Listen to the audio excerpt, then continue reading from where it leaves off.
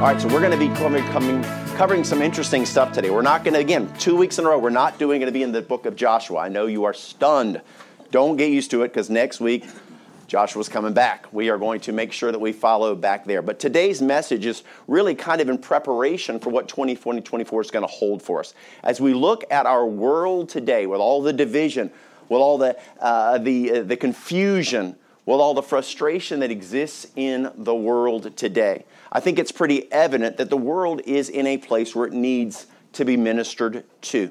And so what I'm going to do today is we're going to talk about how our hearts should be preparing for 2024, how God's going to work and intends to work through us as ministers to those that are trapped in this sad reality. Remember, as believers, this is not our world, okay? This is not our world. Our world is yet to come, but we are on the earth for a period of time. Whenever Jesus is in the Garden of Gethsemane in John 17, he actually is praying about and talking about this very fact. We see it for us in John 17, verses 14 through 18. He says this, "I have given them thy word, and the world hath hated them, because they are not of the world, even as I am not of the world. I pray not that thou shouldest take them out of the world, but that thou shouldest keep them from evil." He says, look, I'm not asking you to remove them from this world. They're going to be in the world, but while they're here, protect them from evil. Verse 16, "They are not of the world, even as I am not of the world. Sanctify them through thy truth. Thy word is truth. As thou hast sent me into the world, even so have I also sent them into the world." And you see, God left us here. He saved us and left us here for a reason.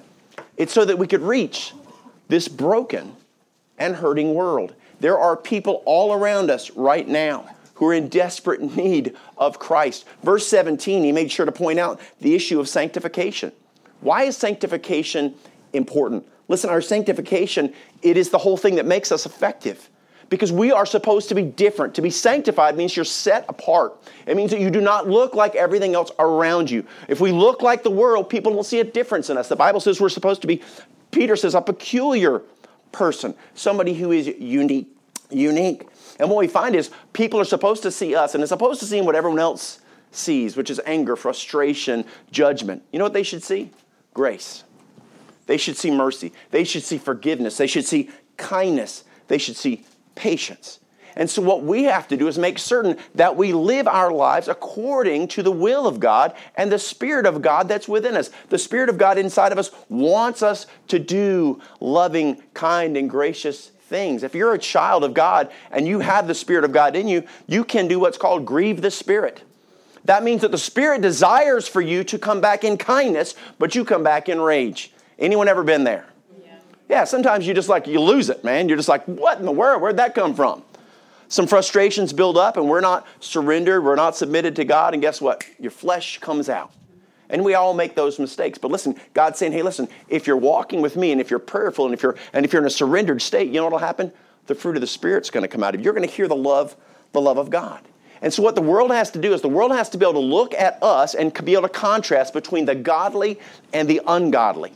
They need to be able to see that there's a difference in us. This is absolutely key, because it's only through recognizing the difference between us and the contrast that they can recognize that there's potentially hope in the world. Because I can tell you, this world does not have hope. This world has nothing but distractions, and ultimately it takes people right back into a circle. They end up in the same mess they were trying to escape in the first place. Only now, many times, it's worse than it was. As it is our testimony of faith in the face of uncertainty that sets us apart from the rest of the world. Many people get overwhelmed by their circumstances. Many people live their lives based upon confusion and fear. And that's not the intention that God has for us. Listen, our personal sanctification, our willingness to look different, our fellowship with God, this is key. Because it's through that fellowship with God, through His Spirit working through us, that you and I can make a difference in the life of someone else. Ultimately, that's why we're here. If it was just about us, God would kill us. As soon as we got saved, we would leave this place immediately. But no, He leaves us on the earth so that our life can actually impact someone else. We accomplish this through the sanctification. The verse 17 said, "Sanctify them through thy truth. Thy word is truth." So sanctify them through thy truth. The word of God is how we are sanctified. This is how we set ourselves apart from the rest of the world. And so what we're going to do this morning is we're going to turn to that truth to get some practical applications of how we can accomplish God's will for us. Now, we're going to do this by looking at 4 different essentials in our ministry. We're going to look at, first of all, our identity. Then we're going to look at our purpose. Then we're going to look at our mission. And the last one we'll look at is going to be our opposition. And this is key as we move into 2024, because recognize there is a job to be done. And all of us are on the team. If you're a born-again child of God, you're on the team. And so it takes a firm understanding, a grasp of understanding these principles.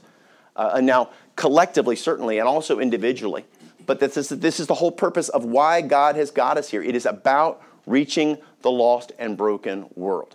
So, that being said, let's jump into our Bible and let's get into our message, which is titled, About Our Father's Business. Let's pray.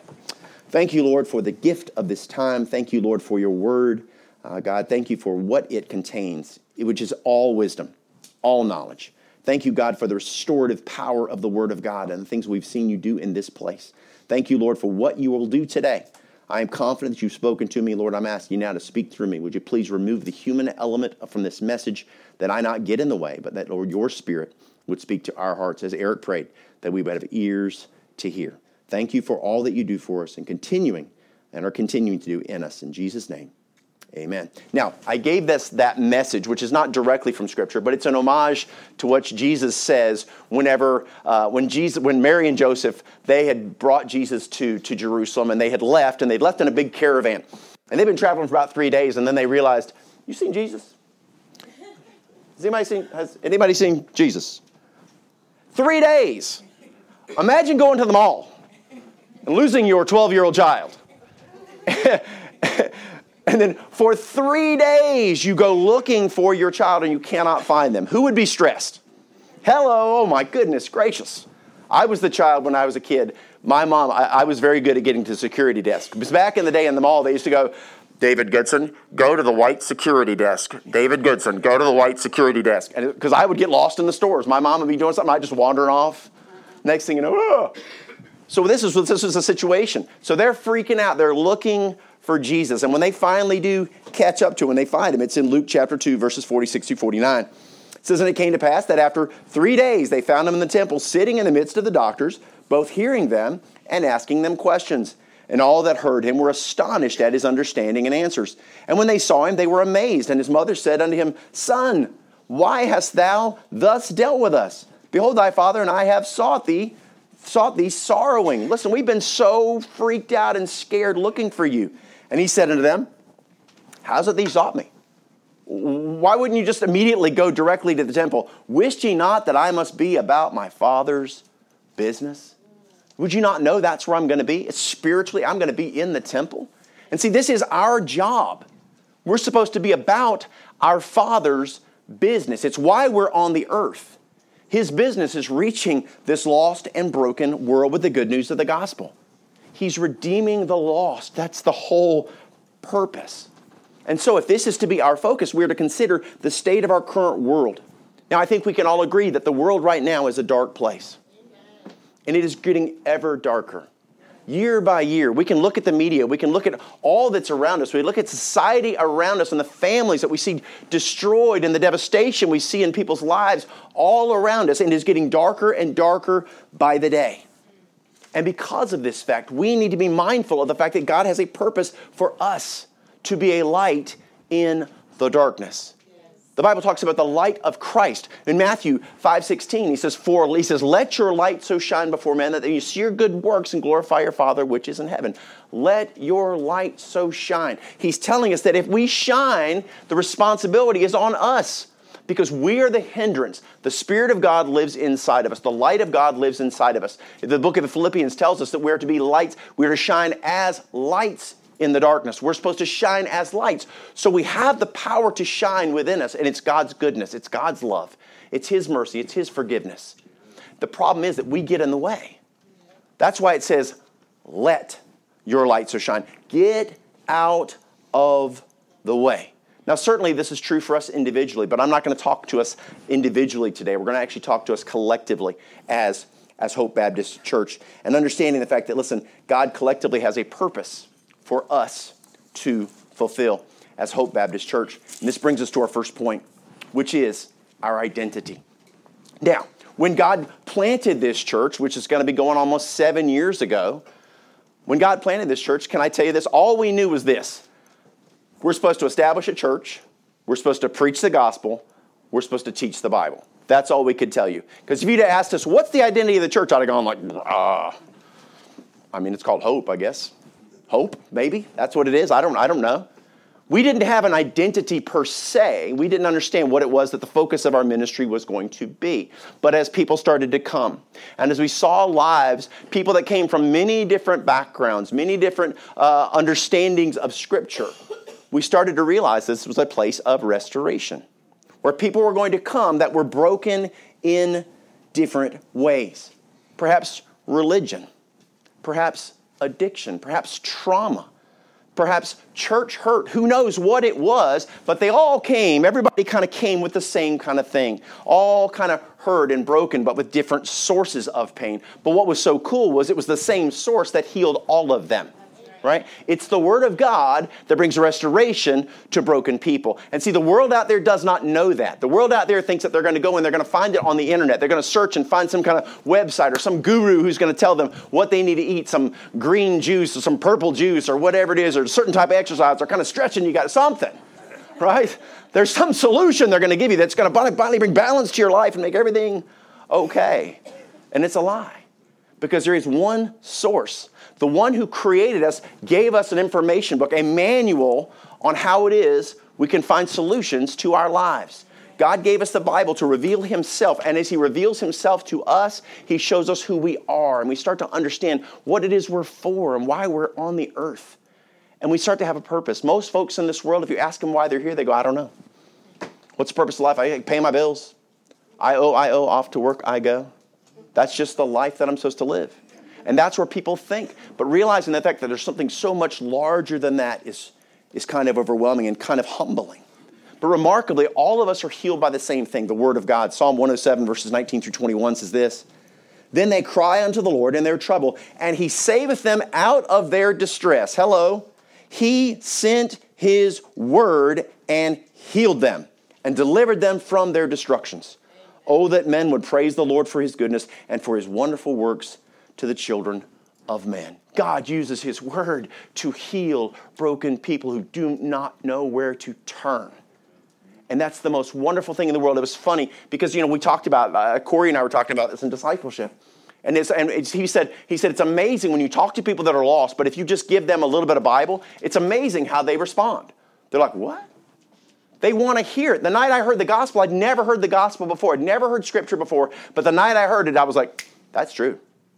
I don't know why. I don't know how I know it's true, but I can tell you that it resides in my heart. That is truth. It was landing like a ton of bricks. And that's the beautiful thing about God's word. It heals you no matter who you are. You can deny it all you want to, but the Bible says, listen, the word of God does not return void. It always plants some type of seed. And as God has ministered to us from the Bible, it's essential for us to become more, to not become complacent. And what I mean is this. It's very easy for us to become comfortable being ministered to, okay? It's very easy for us to get accustomed to coming to church and sitting back and being like, okay, preacher, help me. Give me what I need. I'm hungry. Give me what I need. Give me what I need. And listen, there's nothing wrong with that, okay? But at the same point in time, we need to ask ourselves, listen, where are we? Okay? As Jesus is speaking to the disciples, it isn't just about being ministered to. I want you to hear what He says in Matthew 20, verses 28, giving Himself as an example. Even as the Son of Man came not to be ministered unto, but to minister and to give His life a ransom for many. Remember, Jesus is our example. He sets the example for us to follow. And He says, listen, the whole point of this thing is to minister to others. It's not about just sitting and being ministered to, because that's a very self-fulfilling thing. When you come and you go, man, I just need to be restored. And we plop down and we go, okay, give me what I need. Give me what I need. And listen, if you first came here to this church and the whole point was you came here because you wanted to be ministered to, well, praise God. I'm thankful for that. That's the whole point of why initially God planted this church. And it's okay to come if you need to be healed. Listen to what it says in Ecclesiastes chapter 3, verses 1 through 8. To everything there is a season and a time to every purpose under the heaven. A time to be born and a time to die, a time to plant, a time to pluck up that which is planted, a time to kill and a time to heal, a time to break down and a time to build up, a time to weep and a time to laugh, a time to mourn and a time to dance, a time to cast away stones and a time to gather stones together, a time to embrace and a time to refrain from embracing, a time to get and a time to lose, a time to keep and a time to cast away, a time to rend and a time to sow, a time to keep silence and a time to speak, a time to love and a time to hate, a time of war and a time of peace. And so if you're here and this is a time of healing for you, well then praise the Lord. Focus on healing. That is what you need to do. But if you have been here for a while and you have been sitting and you've been receiving and you've experienced healing, can I challenge you? Listen, if you have now more knowledge of God than you used to have, and you've been through experiences where you have seen yourself be healed, can I challenge you to start to think less of yourself and start to shift your perspective to outside the doors of this place? Because what will happen is sometimes we get so focused on our own restoration that we lose sight of what God can do through us. And this is the problem. So we have to ask ourselves, are we here simply so that we can be restored, or do we want to be a part of restoring?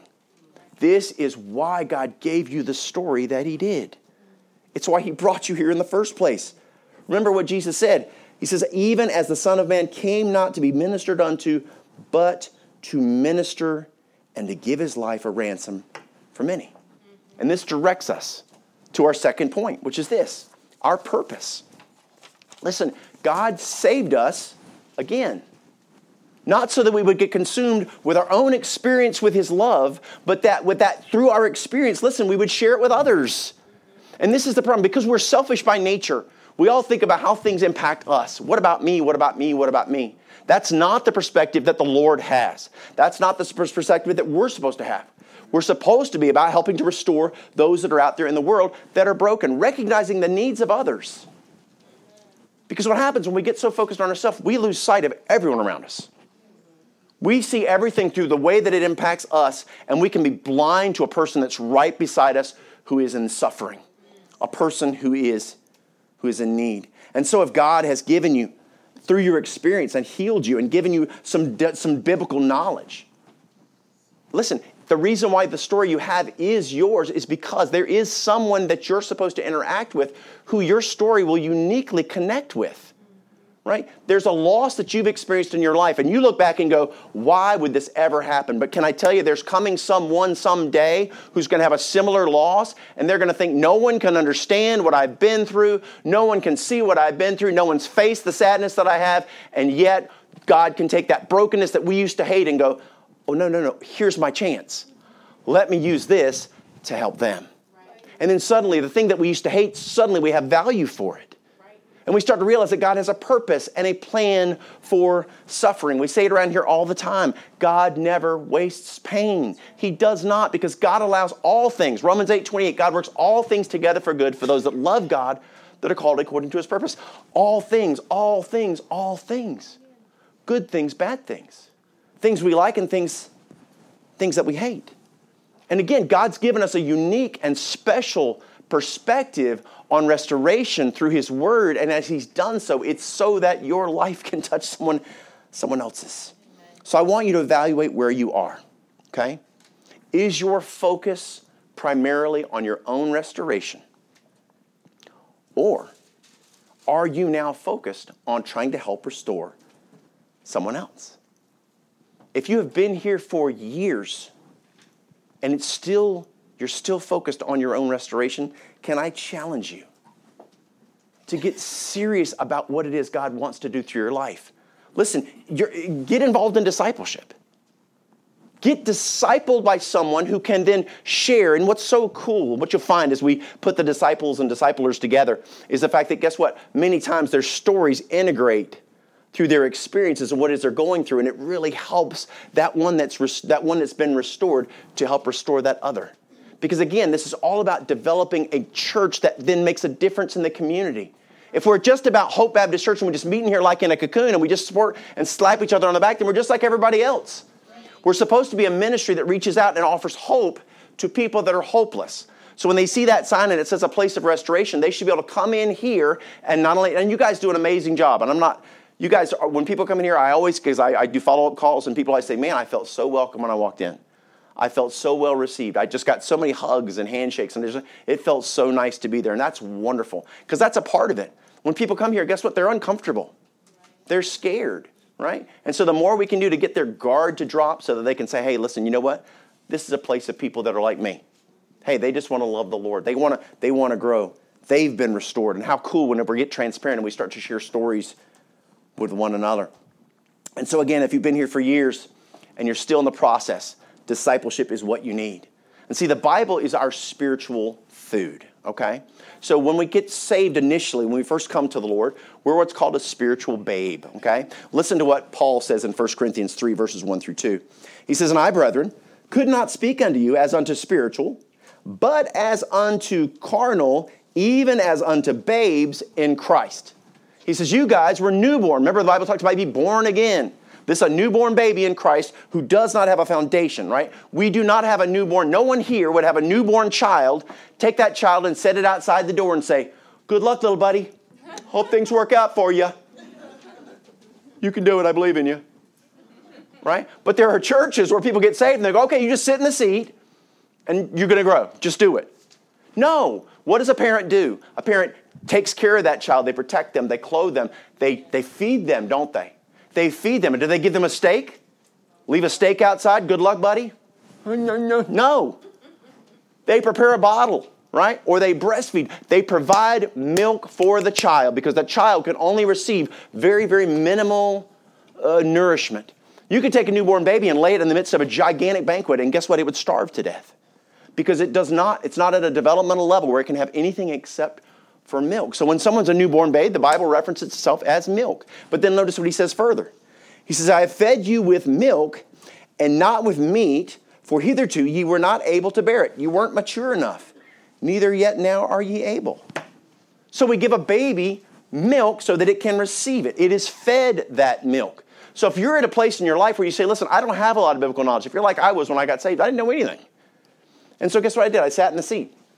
And guess what? Every week, the pastor would study and prepare and consume.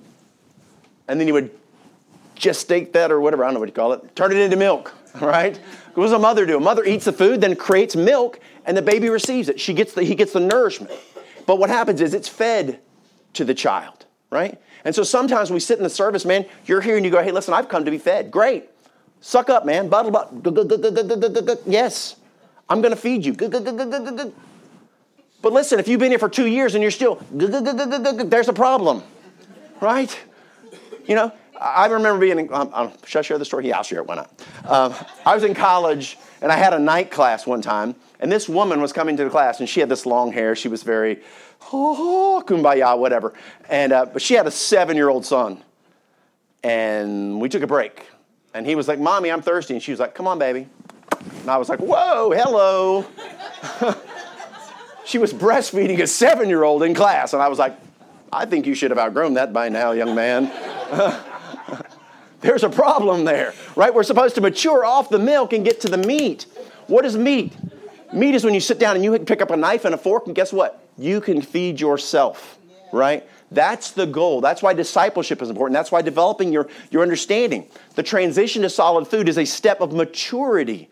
Because what happens eventually, what does we want you? We want you to be a young man. Then we want you to be a spiritual father. We want you to be able to lead and develop and protect your family, but also lead and develop other people. We're to develop spiritual children in this world. And that's what the discipleship process is. And we saw that Paul also referenced it as meat. It is that transition, as I said, that allows people to go from being fed, having to always come in. You don't study the Word of God all week long. And you come here on Sundays, and someone else has done all the work. They've studied, they've prepared, and they just give you the milk. You're never going to get beyond being a baby. There are people that have been in church for 50 years that today are spiritual babies. They do not know how to study the Word of God. They don't even know how to share their faith, honestly, because they've gotten so accustomed just to be focused on their own growth. And this is the problem when we go to church and we think it's all just about us, and we don't realize that God's given us a purpose that's greater than this. Well, it's easy to do because obviously we are selfish by nature. So if you are still in the milk, can I tell you it's time to grow up if you've been here for a while. Hope Baptist Church has been given identity as a place of restoration.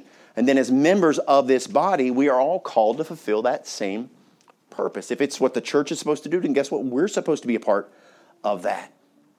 Question is, who are you actively allowing your life to be a part of restoring? Right? Evaluate where you are and think about, what am I doing? Right? Who in my family am I working to restore, to develop, and to teach in the Word of God? God's Word is the key to this whole thing. You might say, I don't know how to do that. And that's okay. But you know what? You can certainly pray intercessory prayers for the lost. Right? Are you daily on your knees praying for lost people? Are you praying intercessory prayers for your neighbor who needs to know the Lord, that you know their life is a mess, you know their life is a wreck? God, if there's some way and somehow that you could direct to use my life in some way, God, would you not allow that to take place? Would you put me in a circumstance and a situation and give me the boldness to be able to speak those things that I need to say? Listen, are we loving on people, just being their friend?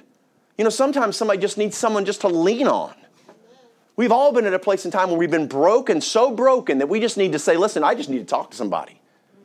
Somebody who's not going to judge me, but somebody who's going to just love me, right? And so many times that's what we get to do as brothers and sisters. Because you know what? People are going to get judged out there. They're already getting judged. I can promise you that the accuser is attacking them for their failure, right? The devil's going to come after them. But what do we know? Galatians chapter 6, verses 1 and 2.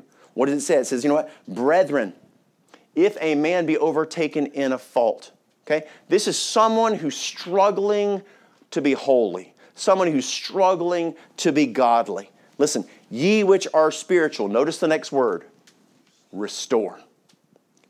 Restore such an one. Restore. This is the mission that God's given us. This is the purpose of our church, is to restore others. This is why we're here. And notice this, such an one, it says, in the spirit of meekness, considering thyself, lest thou also be tempted. In verse 2, bear ye one another's burdens, and so fulfill the law of Christ. Be that friend that they can say, listen, you know what? I'm in the midst of a dark pit. I have fallen, I have failed, and I want to get right, and I don't have the strength to even stand right now. Listen, brother, you know what? I'll stand with you. Amen. I know that you're in a tough spot, but listen, I'm not judging you, man. I've been down myself. And what many of us like to do is we like to look at where we are in our spiritual walk, and when someone has failed, we have a tendency to look down on them because, well, I'm not there. But if we took you at your lowest point in your spiritual walk, and we put you side by side with them, sometimes we'd be below them. So why don't we come to them with grace, the same thing that we would wish that they would give us?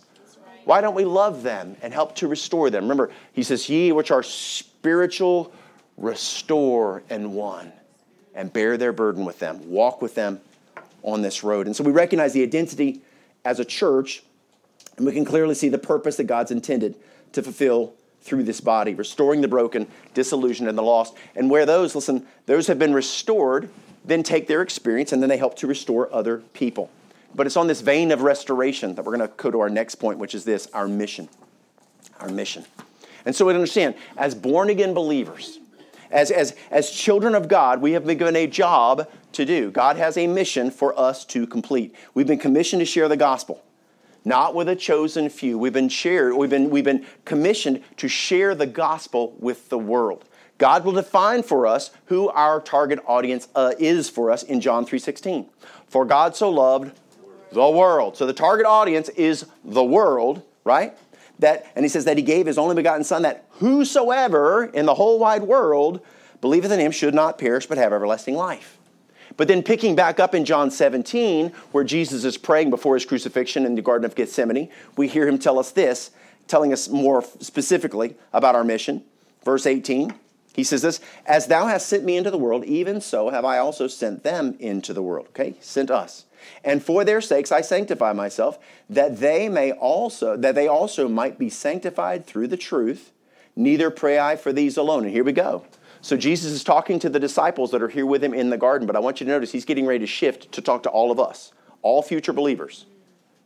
He says, neither pray I for these alone, but for them also which shall believe on me through their word. All future believers. Listen, that they all may be one, as thou, Father, art in me, and I in thee, and that they also may be one in us, that the world may believe that thou hast sent me. The job is this, to let them know that Jesus Christ came to the world. He lived a perfect life. He died on the cross for the sins of the world. He was resurrected, and as it sits at the right hand of the Father, commissioning us to give the good news. Jesus was prophesied to come, and we've seen this prophecy fulfilled. For us, if we think about what the gospel is, you said, I want to define the gospel for the church age. There's different gospels for different time frames. What we find is the gospel here, this is gospel for us during the church age, is defined for us in 1 Corinthians 15, verses 1 through 4. Notice what Paul says. He says, moreover, brethren, I declare unto you the gospel, which I preached unto you, which also ye have received, and wherein ye stand, by which also ye are saved, if ye keep in memory that I preached unto you, unless ye have believed in vain.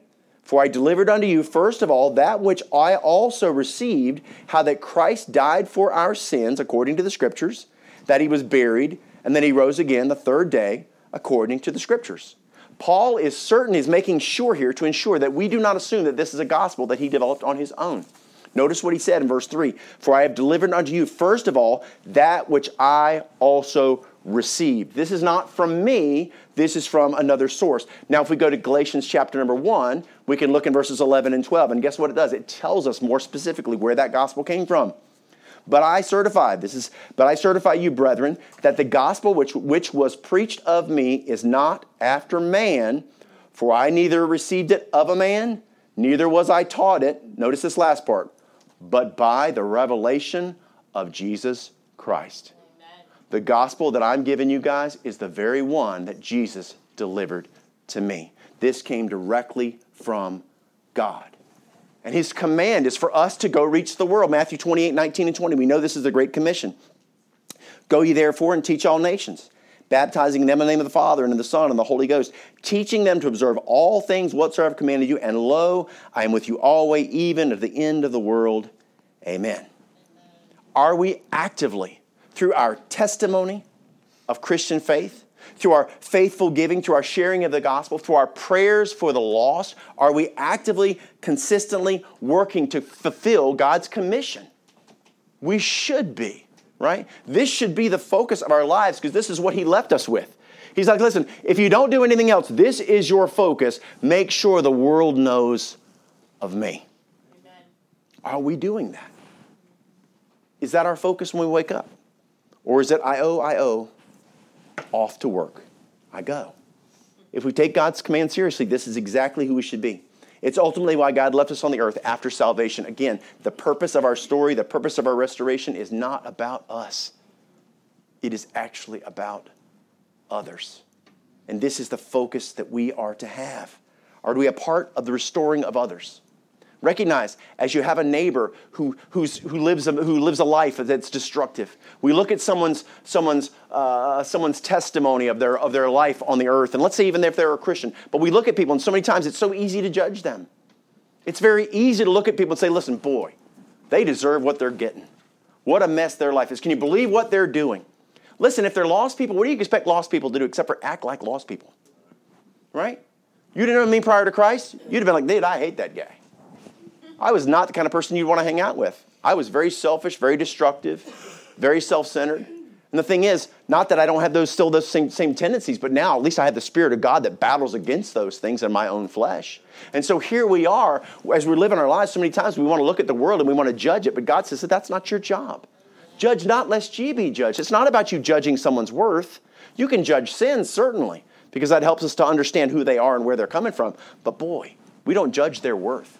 We don't judge their worthiness of the gospel. We love everybody. For God so loved the world. And that's the expectation he has for us, that we would love this hurting and broken world. Consider as Jesus boils down all of his commandments to really down to two simple ones. And he tells us this in Matthew 22, verses 37 through 39. Jesus saith unto him, Thou shalt love the Lord thy God with all thy heart, with all thy soul, and with all thy mind. This is the first and great commandment. And the second is like unto it, that thou shalt love thy neighbor as thyself. Are we doing that? Are we loving them? We have to love them enough to give them the truth. And that requires sometimes uncomfortable conversations, right? It's very easy to talk about sports, well, as long as you're on the same team, I guess. It's easy to talk about all kinds of things that are going on in the world. Price of gas when you get to a service station. Man, is gas expensive. Oh, and it's expensive. But what about those conversations about the Lord? What about conversations about things dealing with eternity? Those sometimes are uncomfortable conversations. But we have to love people enough to be willing to put our comfort at risk. That's right. Because you know what? They need to know. Someone told us. Are we doing that? If so, then we'll actively be sharing the gospel of Christ with those willing to listen. We've acknowledged our identity, our purpose, and our mission. They're each established in Scripture and profitable for the kingdom of God. And because of that fact, because these are all godly, those first three, they're godly. This is the intention of the Lord. We can expect that we will face opposition, right? What is he doing? He's actively, as a roaring lion, walketh about seeking whom he may devour. This is our opposition. This is our enemy, right? This is our last point, opposition. Now, Scripture tells us that if we are committed to building God's kingdom, and this is the focus of our hearts, then guess what? We should expect opposition, okay? What is it? 2 Timothy chapter 3, verse 12 says this, yea, and all that will live godly in Christ Jesus shall suffer persecution. Paul's telling Timothy, hey, Paul, or Timothy, when you're out there doing the right thing, you can expect that there's going to come opposition against you. This is just a reality. So if we're faithfully walking with God, we can expect that we're going to face some type of an opposition, something that's going to try to stop us. Its title is persecution there. Now, as opposed to being deterred by that, we should actually be encouraged by it. Give you an example, okay? I'm not a basketball player. I've never been a basketball player. I tried, and man, it was ugly. I did just sit me in to foul people, okay? That guy right there, go foul him. I'm going, okay, right? I couldn't shoot and do any of the right stuff. So let's imagine, okay? Let's imagine that Josh and I are going to go out, and Josh is he just kills with the three-pointers, man. He's just like raining them down, bam, bam, bam. So Josh hits the court. They're double-teaming, triple-teaming Josh. They're all over him, and they just block. They're literally all over him. I step on the court. No one even acknowledges I'm on the court. I'm standing there. I'm completely by myself. They could give me the ball at any time, but they're all going, you know what? Don't worry about it. That guy is not a threat to scoring in this game. It's not a problem. Keep that guy covered up. So it's actually a good thing, right? Because we're only going to face opposition if we are a threat to the kingdom of darkness. And that's the point. So when you face opposition, instead of being deterred by it, instead of being or broken down by it, say, hey, listen, hey, this is a good thing. This shows that I'm actually doing what I'm supposed to be doing. And then God goes further to give us sort of an idea of what form that opposition can come in. Verse 13. But evil men and seducers shall wax worse and worse, deceiving and being deceived. Notice that. That's important. He says deceiving. They're deceiving others, but they're also caught up in their own deception. They've been fooled. They've been deceived.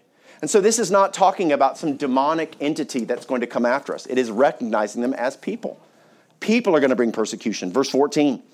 But continue thou in the things which thou hast learned, and hast been assured of knowing of whom thou hast learned them. So Paul's telling Timothy, listen, you're going to face opposition. And when you do, recognize there's going to be men that are going to come. They're going to lie. They're going to do all kinds of things. Many of them are caught up in their own lies. They don't even understand what's going on, but they're used as elements of evil. What I need you to do, Timothy, stay in the Word.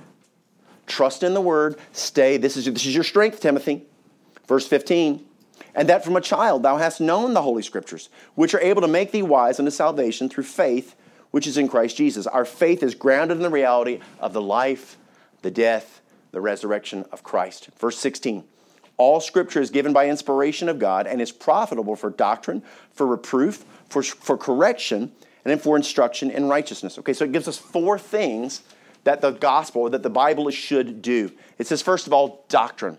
Doctrine simply means teaching, okay? There are what's called false doctrine, and there is proper doctrine. Doctrine simply means teaching. So the Bible is supposed to educate or inform us. Then it says reproof.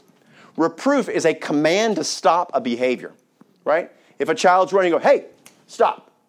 That's a reproof. Then it says correction, right? And it's an explanation of why that behavior is wrong. Then the next thing it says instructions in righteousness. This is redirecting them to a proper behavior. Stop. Running is dangerous because you can knock somebody down. I need you to walk. Right? That's what it is. It's teaching us. Now, in our spiritual walk, guess what? We need to be reproved. Yeah. You know, we need to be corrected. We need to be instructed. So what does God's word do? It lovingly does this for us time and time again. Bible preaching should do all four of those. It should confront us. It should educate us. And it should redirect us on a path of godliness. If you go to church and all they do is constantly pat you on the back and tell you you're doing a great job, they're not doing what the Bible says that it should be doing. It should be uncomfortable. There should be times when I tell you something or I share something and it steps on your toes and you go, yeah, golly, I don't like that. And that's okay. Because listen, I'm not here. None of this is from me. My job is just simply to share with you what God's word says. We share the principles of God's truth because he wants us to be better. Right? He has an expectation of who we can become, and it's through his word that we get shaped into that person. And so it should confront us. Remember the warning. Evil men and seducers shall wax worse and worse, deceiving and being deceived. So it says evil men. There are some people in this world that have sold themselves out to wickedness. They are just evil. Now, are they without hope? No. But there are some people, man, that's just kind of the core of who they are. Self-centered and destructive. And then there are others, it says, that are seducers. Right? A seducer, what does it mean to be seduced? To be seduced means that someone's going to prey upon our desires. Right? So why is it so popular, the prosperity gospel in Africa where we go? Because the people are so poor. So what they do is they prey upon the desire of their heart, which is to have more. They want more abundance because they have absolutely nothing. So what do? They come and they prey upon that weakness. And boy, oh boy, guess what they do? These men come in and they get rich off of the backs of people that can barely put food in their mouths. Promising them, well, if you give this, sow this seed and you're going to get this back. Sow this seed. Lies, lies, lies. It's not about what we're going to prosper for. It's all about a spiritual journey. And you know what's amazing is when we go there, actually these people are more spiritually rich than most Christians. Most Christians are so distracted by so much stuff that their spiritual life is a joke. And yet when you go there, they have nothing to distract them. And they are sold out to the gospel of Christ. Man, there are Christians there that have absolutely nothing, that have never owned shoes, and they will put us to shame when we stand before the Lord. Their hearts are sold out to God. And so what happens, false doctrines, what do? They glorify the flesh. They prey upon the weaknesses of humanity. And what it comes down to is the fact that there are so many people that claim to be believers today that are caught up in false doctrines that are all about fulfilling their own desires. It's about their experience, right? It comes down to this. It's about their experience with God, how it impacts them, how they feel. Instead of realizing it's not about your experience. It's about understanding your experience is to be shared with others. Right? It's not about just you. And this, again, preying upon our desires for ourselves. False doctrine does this all the time. This is why, as good Bereans, we actually go and we compare God's word. We hear something, we receive it, but then we want to check it and make sure that it's actually valid. We want to confirm it with Scripture. 1 John chapter 4, verses 1 and 2. He says this, Beloved, believe not every spirit, but try the spirits whether they are of God. Because many false prophets are gone out into the world, okay? There's tons of lies all around us. Hereby know you the Spirit of God, okay? Here's a short test. This is an easy way to sort of qualify when you're looking at somebody. He says, every spirit that confesseth that Jesus Christ is come in the flesh is of God. So this is someone who's saying that, listen, I confirm that Jesus Christ is God the Son and Jesus, and he is God the Son and whatever. There's a phrase there. He's God, okay? But a Jehovah's Witness, guess what a Jehovah's Witness says? He is a God, right? You go to a Mormon, guess what? He's a God. You go to Islam, he is a prophet. You go to all these different places, they're not admitting that he is Jesus Christ. That's a simple test that we can do. But recognizing the fact that Paul in verse 17 told him this sort of qualifying it all and why it's important for him to be faithful to the Word of God here in verse 17. That the man of God may be perfect, truly furnished unto all good works. Now, when you see that word perfect in your King James Bible, it means mature.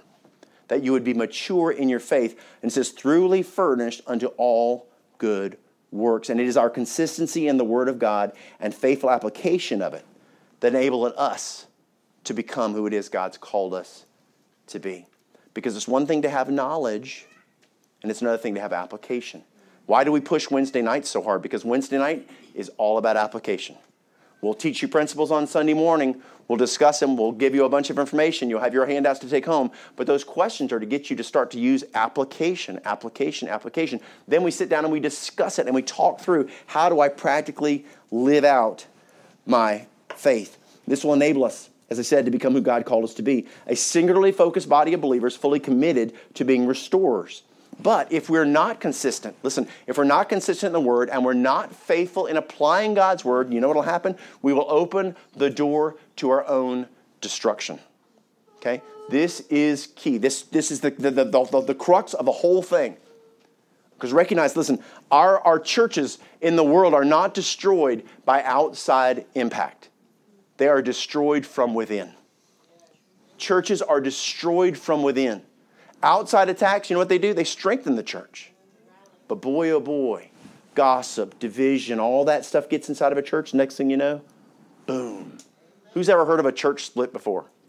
Who's ever been in a church split before? Oh my goodness gracious. Is it of God? Absolutely not. It is purely driven by the flesh, and yet churches fall prey to it all the time. You see, it works like this. If we all see the world through the same lens of Scripture, then guess what? We'll all be unified together. 1 Corinthians 1:10 says this, "Now I beseech you, brethren," speaking to the church, "by the name of our Lord Jesus Christ, that ye all speak the same thing, and that there be no divisions among you, but that ye be perfectly joined together in the same mind," okay? We have the mind of Christ, right? I see the world through the same thing, "and in the same judgment." So when you look at the world, you see it the same way. The problem is when we don't do that, what happens is we start to see it through our own perspective. And see, this is not only for the church, but listen, because when our church is what we're doing, what we're supposed to do, if we're functioning as one, if we're focused on the gospel, if this is the drive of our church, we become a mighty fortress for the kingdom of God. Praise the Lord. We can become powerful for the glory of God, not only for our membership, but for our community. Where people can say, listen, I don't know anywhere else I can go where I know on Sunday morning, guess what? If I take them there, they're going to hear the gospel. If I take them there, someone's going to tell them the truth. If I take them there, they're going to get loved on. If I take them there, they're going to take the time to actually help train and develop. If that person's looking for the Lord, I know where I can take them. Praise God. Because there are a lot of churches you go and you go, man, I hope they give an invitation. I can promise you, you bring them here, you're going to get an invitation. You may be tired of hearing them, but guess what? We're going to give them every single week because we don't know who's listening. We don't know who's watching online. Somebody's listening to this thing recorded, and you know what? That invitation could be the thing that brings them to Christ. Right. So we're consistent. We're faithful to do what God's called us to do. So understanding long term, what will happen is if our lens is not all focused, we're not focused through the same thing, if we're not all seeing the world through a biblical lens, what will happen again? We'll start to see things as individuals. And then what happens? Some people will slip into judgment. Other people will find themselves in a place of tolerating sin. Others will condemn sin, and you have other people that are trying to restore. And so now we've got all these different factions trying to accomplish different things in the name of the church, representing it incorrectly. And then what happens? You know what? We're not functioning under one identity, one purpose, or one mission. And instead of doing things decently and in order, as it tells us in 1 Corinthians 14:40, guess what? It becomes chaos. The division starts to develop, and the next thing you know, if the churches are not destroyed, what traditionally will happen to them is they go through a sort of a process, and they shift from being churches that are doctrinally driven to being much more social clubs. It starts to become about relationships. There are people in churches that literally don't even agree with the doctrine of the church, but they stay in the church because guess what? They have relationships with people that they really care about. Well, this is our family church. I know the preacher's crazy, and I know they do a lot of nothing. I mean, it's like... But hey, my mom goes there, my grandma goes there, my aunt goes there, and this fellowships are so wonderful. And the food, oh my gosh, we just have such a good time together. It's such a warm and wonderful place. It feels like home. What about the doctrine? Well, I don't really worry so much about that. Sadly, but this is a reality for many people. And what happens is instead of having Scripture be the focus and the drive, it's about their entertainment and their emotional fulfillment. And literally in these moments and these places, the devil has won. Because they are churches by title, but they're not what God intended for the church to be. We're supposed to be a gospel-driven restoration, a place like a hospital for sinners instead of a country club for saints. It's not about us, it's about the world around us. If we were to define them biblically, we would call them the Laodicean churches. Okay? There are 7 different church time periods that are covered in Scripture. And when we go to the book of Revelations and we work our way through in chapters 2 and 3, we work through the different church ages, the different church times. There's the Philadelphian church age, which ended around 1901. And what's interesting was all the church ages during the Bible, what's interesting is when Jesus speaks to them in Revelations, he actually gives each one, he gives a commendation, and then he gives a condemnation. Then you get to the Philadelphian church age, which Philadelphia means brotherly love. And during that time period, that was when there was the greatest expanse of missions around the world. Literally, that's when the gospel went all over the planet. That's when the King James Bible came on the printing press. All these things, man, God did amazing work in the world. The gospel spread all over the place. There's not a condemnation for them. There's a commendation. But boy, when you get to the Laodicean church age, which is the age we're in right now, 1901 until the Lord's return, that's where we are. Guess what? There is no commendation. It's only a condemnation. Let's listen to what he says to them. Revelations 3, verses 15 through 20. I know thy works, that thou art neither cold nor hot. I would thou wert cold or hot. I want you to choose. So then, because thou art lukewarm and neither cold nor hot, I will spew thee out of my mouth. You make me sick. Because thou sayest, I am rich and increase with goods and have need of nothing. Where all the distractions of the physical world. And knowest not that thou art, because he's saying this first part, he's talking about the physical. And then this, Jesus is going to talk about here from a spiritual perspective. Knowest not that thou art wretched and miserable and poor and blind and naked? Listen to this, verse 18. I counsel thee, this is my advice to you, to buy of me, come to me, gold tried in the fire. Focus on those things that are eternal. Get your eyes off of the carnal, that thou mayest be rich, truly rich, right? And white raiment, and that thou mayest be clothed, and that the shame of thy nakedness, your worldliness, do not appear. And anoint thine eyes with eye salve. You know what the eye salve God's given us is? The Word of God, man. This breaks through the blindness. Man, there have been times in our lives, maybe for all of us, where we have been blind to the truth of God's Word, and God's brought Scripture to life in our face and just said, boom, whoa, I need to change. I need to see things differently. He says that thou mayest see. Verse 19. As many as I love, I rebuke and chasten. Be zealous, therefore, and repent. Behold, I stand at the door and knock. If any man hear my voice and open the door, I will come into him and will sup with him and he with me. Even the churches of Laodicea, God is offering them, as far off as they are, he's offering them a response to repent. Notice what he said in verse number 19. As many as I love. Remember, he's talking to believers. As many as I love, I rebuke and chasten. Go to Hebrews chapter number 12 and look at the chastening of the Lord. Be zealous, therefore, and repent. Turn back to me. Understand what the church is here for. Why did God plant Hope Baptist Church? Not so that we can sit around and slap each other on the back and be so thankful that we're saved, but so that we can become a ministering tool to reach the neighborhoods, the people around us, our neighbors, our coworkers. The whole goal is that our life is supposed to make a difference long term. As a church, our opposition is disunity.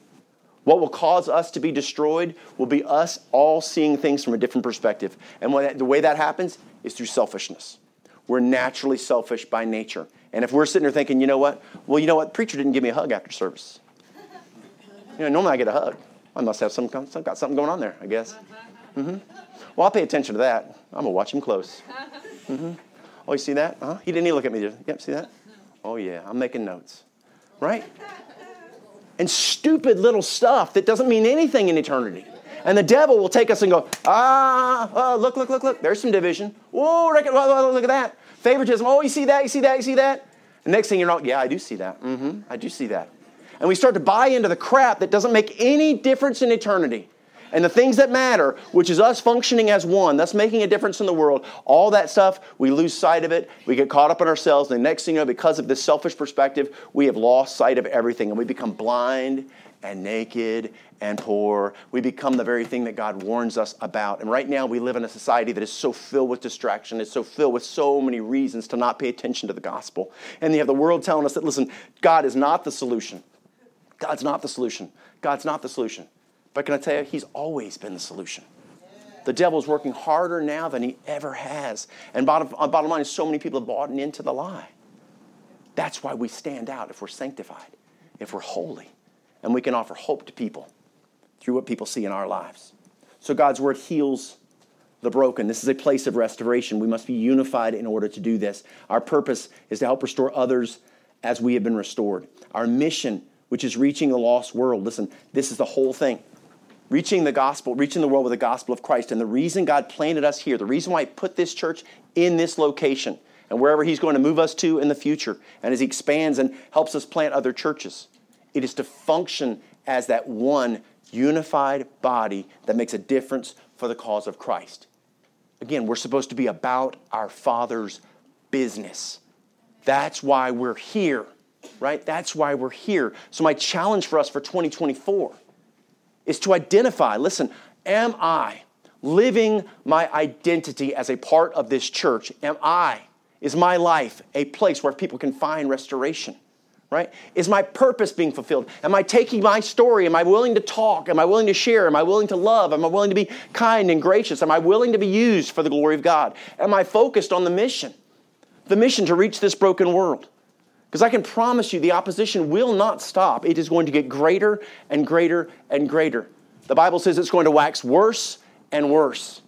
And every year we take a step closer to the Lord's return, evil is going to get stronger and more powerful. But greater is He that is in me than he that is in the world. We need not lose hope.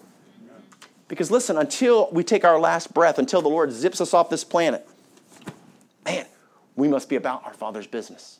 Because you do not know who the last person we reach might be. What if your neighbor who you've given up on, what if you started praying for them intently? I mean fervently. And you're weeping over their soul. And what if that one day you start to have a conversation with them and they say, huh, and they start to listen. And what if after they receive Christ and they say amen, they were the last one? Man, how wonderful would it be to stand before the Lord? Man, imagine that. Imagine that. You're going to stand before the Lord. All of us are. Some of us can be busy watching Netflix. Something we shouldn't even be watching. Oh, Lord, wow, golly, that's inappropriate. That was wrong. But what if you were pouring your heart out for the glory of God? And this person had the ears to hear, and they recognized your story and your brokenness. And they gave their heart to Christ. And you could stand before the Lord, and that was the last thing you did. If you never share it, that can't happen. But what if you live every day saying, hey, listen, what if today's my last day? Let me be that person. Let me make a difference. That's my challenge for 2024 for all of us. That we be focused on our identity, our purpose, our mission, and be aware opposition's coming. But greater is He that is in me than He is in the world. Let's pray. Thank you, Lord, for today, for your love for us, for the incredible truths that you've shared through your word. And Lord, I do pray that you'd help us to be mindful of the mission that you've given us, God, mindful of our identity, our purpose, our mission. And Lord, God, help us, all of us as a body, to be focused on being biblical in the way that we see the world. Help us love this broken place. Help us be a light in the darkness, not to get consumed with our own issues and concerns, but Lord, realizing that we have a much greater purpose for being here. Lord, we love you, and we thank you for all that you're doing. In Jesus' name, amen. Head still bowed, eyes still closed. If you're here today and you say, listen, Pastor, I don't know where I stand with God. And listen, there are lots of people that are religious. There's lots of people that are in church that are lost. They are religious. They believe that God exists, but they've never surrendered their heart to Christ. If there's never been a time in your life, you're watching this recorded, you're listening to this, and you say, listen, I've never truly received Christ. I may believe that God exists, but I don't know that I'm saved. Listen, I promise you, He's reaching out to you right now. If you feel the draw of God on your heart, all you have to do is surrender. Jesus died on the cross for the sins of the world, including you. And He can wipe you clean through His death, burial, and resurrection. So with our heads bowed and eyes closed, if you want to receive Christ, I'm going to give you an opportunity to pray. There's no magic in the words. If it's just words, do not say them. But if your heart wants to receive Christ, repeat after me in your heart and mind. And let's speak to God directly. Dear Lord, I come to you today understanding that I am lost, that I may understand that you exist, but I don't have a relationship with you. And right now, in my deepest desire, I know I need you. So from a heart of faith, I'm asking you to come into my life. I'm asking you to forgive me of my sins. I'm asking for you to give me a home in heaven. Lord, I put my faith and my eternity in your hands. May you use my life for your glory. And I will see you, Lord, in one day in heaven. Thank you for saving me. It's in Jesus' name I pray and give thanks. Amen.